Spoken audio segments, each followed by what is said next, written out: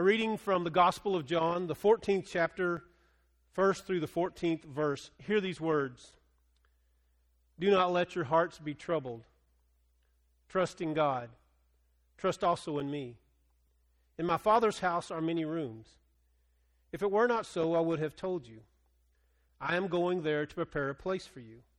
And if I go and prepare a place for you, I will come back and take you to be with me, that you may also be where I am. You know the way to the place where I am going.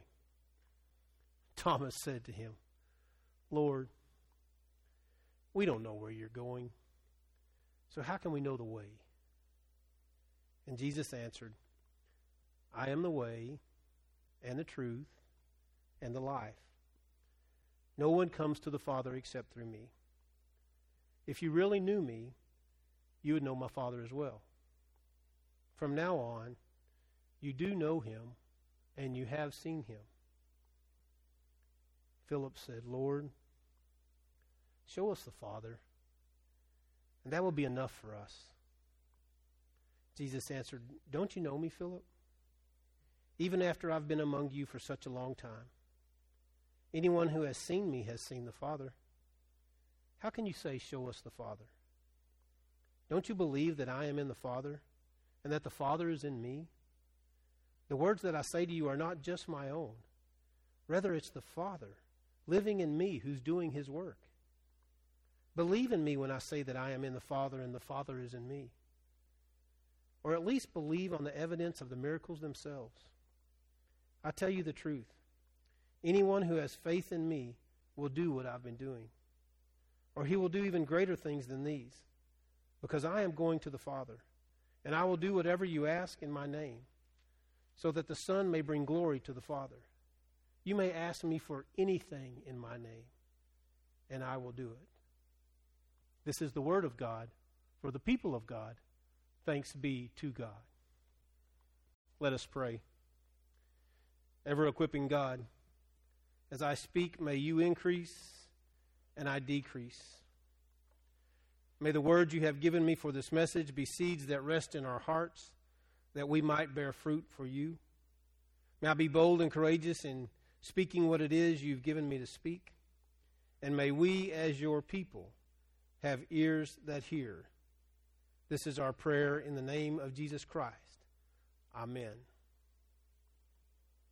Gather with me, if you will, a time back in the 1960s when my brother and I, we would gather around the table and around the TV, and we would turn the TV and fine-tune the channel in, because about the time we got it tuned in, we would hear this song. Na na na na na na na na na na na na na na na, Batman, Batman, Batman. And oh, our hearts would beat, and we would get so excited, and we would look at each other and grin, and we just could not wait to watch the next episode of Batman. I asked my brother one time, I said, who's your favorite character on Batman other than Batman? Well, his answer, as usual, was Batgirl. He loved Batgirl. But me, I liked the guy dressed in green. He was Batman's nemesis. And he made Batman and Robin always think. And his symbol he wore on his chest was a big question mark. The Riddler. I loved the Riddler. And one of my favorite riddles that he ever said was this. Riddle me this, Batman. The poor have it, the rich need it, and if you eat it, you will die. Now, don't go Google and hurry and look that up, because I'll give you the answer later in the sermon. But what I want you to know is that today we're going to talk about a situation that happened with Jesus and his disciples that applies to us every day in our lives. Every day. And let me tell you how that happens. Invariably, within a week, a phone will ring and somebody picks it up. And what we hear about is something that happened in somebody's life. And automatically, especially in my profession, but also in all of our lives, we begin to do this. Why? How? What? And we begin to ask questions. In fact, recently I had a conversation with one of my close friends about something that had happened in his life. And the very next thing, after I heard the details that went on, and I got him to where he could breathe a little bit, he came up with these questions. Now, they weren't questions for me. They were questions for God. And then he asked me a question. The question that everybody seems to want to know. Does it mean I'm weak in my faith if I'm questioning God? Let's just dig into the story today. Let's set the story up just like it was one of those episodes on TV and gather around and let's watch the scene and let's see what happens. You see, they're gathered in the upper room, all of them. They're good brothers. They love each other. They've grown close like brothers. Now, they're not biological brothers, but they're brothers in faith. And they've gathered with their teacher. And he sat at the table, and he always says the strangest things. And he's been saying some real crazy things lately, talking about dying and all that kind of stuff. In fact, they've sat at the table, and he says something like this: one of you is going to betray me. Now, I don't know about you, but when I'm gathered with my family and the leader of the family, the patriarch or the matriarch on this Mother's Day, would happen to say that one of us would betray them, well, that would be enough news to wreck the whole family for the night. I mean, it would disperse the meal. People would get up and we would leave, and questions would begin to be asked. And of course, as you know, questions were asked that night. Master, is it I? Is it I? Is it I? And Jesus says, no, it'll be the one who dips the cup with me. And he sends Judas out of the room so that Judas can go and do what Judas does. And then there's always our friend, the big, bolstery, arrogant, speak before you think, the one I relate to the most, my friend Peter. He's sitting at the table, and he makes such bold things. He's going to stand against Judas. Master, I would never do that. I would go with you until death. I would give my life for you. And you know, Jesus has to be asking questions then, right? Really, Peter? By the time the cock crows, you'll deny me 3 times. So this little band of guys, this little band of disciples, this little school that Jesus has been holding, this little holy meal that they've been sacrificing has just gone completely off the map. And Jesus brings it still. So you can imagine the emotional feelings with everybody in the room. First, Judas is going to deny. And even before that, they've argued about who was the favorite. And then Judas denies him, and betrays him, and then Peter gets told that he's going to deny him. And then Jesus says this most of all: trust in me. I've told you a lot of stuff tonight, but trust in me. Trust also in God. You don't know where I'm going, but I'm going to a place, and I'm going to prepare the place for you, and when I come back, I'm going to take you to go with me.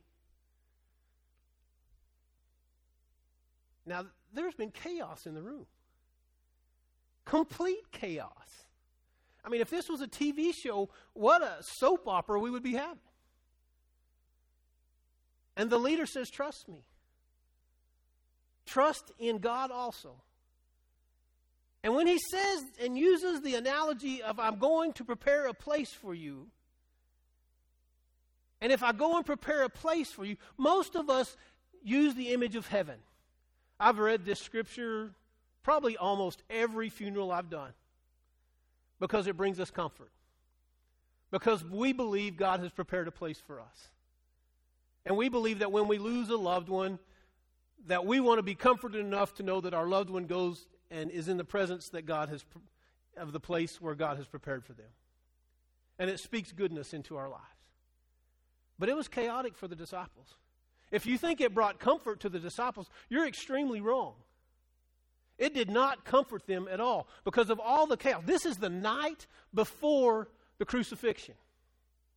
Jesus is preparing his disciples. And he's testing. Not intentionally testing, but he's emotionally and spiritually testing where they are. And questions begin to fly.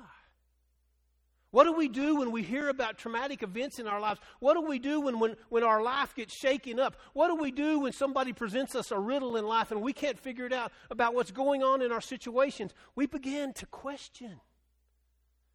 And we begin to question God. And we take the questions, and I mean, how many questions? Why do bad things happen to good people? How many times have we asked that? Where are all the bad people going to be? What does eternity look like? I mean, we can go on and on with the questions we have for God. And my response to my friend when he asked me those questions were, look, that's a conversation you need to have between you and your Creator. God hasn't given me those answers. And I wouldn't attempt to answer your questions. Because I believe this scripture right here tells us it's okay to question God. It's okay to give God our angst in our spirit. Because it's what everybody feels in those situations. It's the angst of your spirit. You want everything to be in order, to be good, and to happen right in your life. But life doesn't happen like that. Even Jesus' life didn't happen like that. Even the disciples' life didn't happen like that. It went to chaos in a heartbeat. They needed a hero. But what they got was someone who presented them with a situation and understanding and instruction which still kept them confused. How much comfort, if you don't think about heaven, how much comfort is I'm going to prepare, believe in me, because I'm going to go prepare a place for you, and when I prepare a place, I'll come back and get you, and you can be where I am. But just handle what's going on today, okay? Y'all be cool and handle it, all right? And Thomas, I love Thomas. I mean, I preached on him a couple weeks ago. I love Thomas. Because he's bold and he's straight up with Jesus. And he asked the question all of us want to ask. Where are you going? I don't have a clue. Anybody know what heaven looks like? I mean, I've seen movies, read books, descriptions of heaven. I have my own image of what I think heaven's like, but is it heaven he's talking about? Or is he talking about just going and being in the presence of God and preparing a place in the presence of God for us? Thomas said, Lord, I mean, when I read it at funerals, I always want to do that. I want to go, Thomas says, Lord, we don't have a clue where you're going. Show us the way. I mean, straighten out the riddle. Answer the question for me. Quit leaving me in this place where I'm not quite sure. Quit it. I need a question answered, God. How many of us have questions in our lives for God, but we're afraid to ask them because somebody might say we're weak in our faith? These are the most intimate people in Jesus' life, and they are sitting with Him, reclining with Him at a table, and they're not afraid to speak their piece. They understand His divinity. Well, sort of. They understand who He is, that He's of God, and they're not afraid to ask a hard question. Jesus, I'm not sure I know where you're going. Would you show me the way? God, I don't know what you're doing in my life. Would you at least tell me what you're doing? God, I don't understand why this happened back in my life. Can you tell me why? And what happened to those people, God? Where will they be? Are they included in your love? God, and we go on and on and on with our questions, and our questions are okay for God. In fact, Rabbi Andrew Joshua Heschel says this: we are closer to God when we are questioning about our faith than when we think we have all the answers. Think about that. We are closer to God when we are questioning our faith than when we think we have all the answers. When I heard that, I thought, that's exactly right. That's exactly right, because what happens is when we begin to question God, when we begin to throw everything in our lives at God, and believe me, God's big enough to handle it, we're doing exactly what Jesus told the disciples to do. We're doing exactly what He instructed them to do in the first line of the story. Do not let your hearts be troubled. Trust in me, and trust also in the one who sends me. when we question God, we trust God for the answer. Thomas, Lord, we don't know the way. Can you show us the way? He wants to know where God's going in his life. He wants to know where he can be along with God in his life. Where can he meet God in his life? And Jesus says to him another riddle. Thomas, I am the way. I am the truth. I am the life. No one comes to the Father except through me. Now, can you imagine? And it is a struggle for some people. But in that day especially, what a struggle that statement was. The Roman Empire, all hail Caesar. Pilate governing over things. And Jesus says to his disciples, if you're going to believe in God, you got to walk with me. If you're going to believe in God, you've got to believe that God sent me. You've got to believe that I'm your avenue. I'm your avenue to that intimate relationship. To a God who's willing to walk with you all the way through crucifixion. All the way through crucifixion.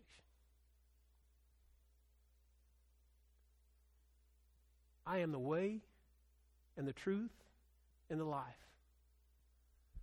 No one comes to me, to the Father.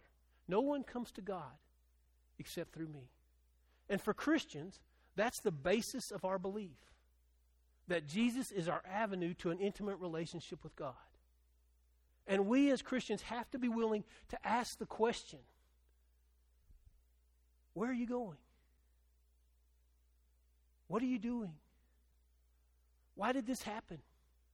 How can you let this happen to me? I mean, we ask every one of those questions, and it's not because we're weak in our faith. It's because we believe in the foundation of God's grace. In fact, Richard Rohr, I read a thing this week from Richard Rohr, and it said, grace is not something God does. Grace is who God is.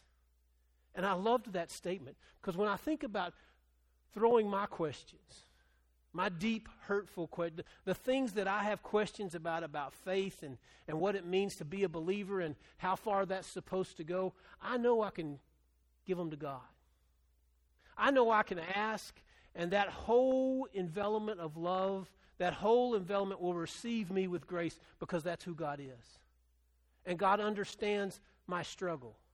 God understands your struggle. God understands the struggles of all the people who are gathered around that table. And God is grace. And God welcomes our questions. And then there's Philip. Philip, who's in conversation with Jesus, and he says this. He says, well, could you tell us what God looks like? Now, I don't know if you understand how big a question that was.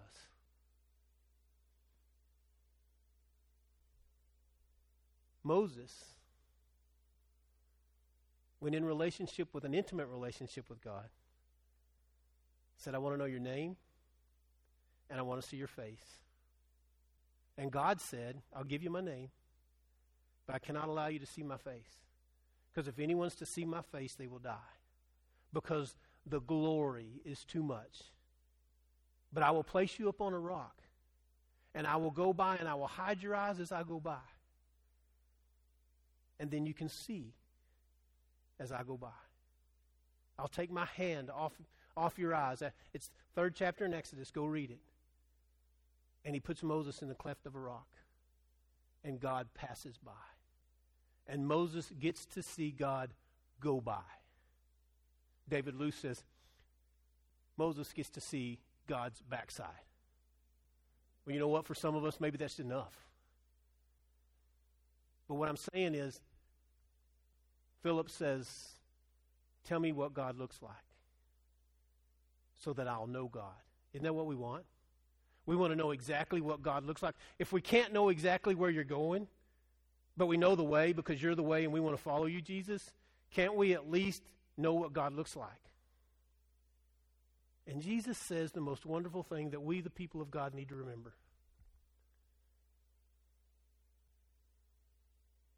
Believe in me. I am of God and God is of me. What I do is of God. The words that I speak are from God. The actions that I do are from God. If you can't believe in that, at least believe in the works that you have seen with your eyes. We live in pandemic times. A time that hadn't been seen in a long time. And many of us have changed it from pandemic to panic because we've forgotten to trust in God. But Jesus says, look around you. God is present with you. Everywhere you look, God is there, if you'll have eyes that see. Believe in the works themselves. The works of corporate businesses, writing checks to entities that feed hungry people.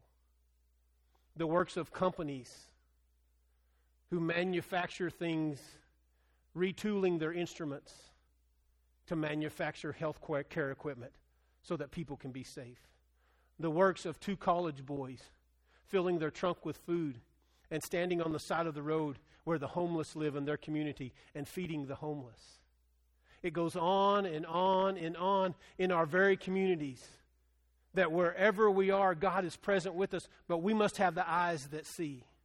We must be willing to remember what the Christ looks like and what the connection with our God is about. That if it's okay for us to be believers in the faith, but that we go ahead and we question God, and then when we question God, in questioning God, we find God. Pope Francis says that it's a continual paradox that we're in seeking God. We seek to find God, and then when we find God, we continue to seek to find more of God. It's the same thing in our lives. It's the same thing of what Jesus was talking about on that night when he met in the upper room with his disciples. That we, the people of God, must ask God our deepest questions so that we can become more and more intimate with God and live in God's presence. And as we live in God's presence, more of God will be revealed to us. So this week, the answer to the riddle is the same thing when people ask me, is there anything wrong with asking God our hard questions? My answer to them is, there is nothing. There is nothing wrong with asking God our hard questions. Because in asking God our hard questions, we trust in God for the answers. And that relationship allows us to be more and more intimate with the Christ and the one who created us. This week, open your heart, open your mind, open your spirit. Ask God the questions. Seek God, and you will find. Amen and amen.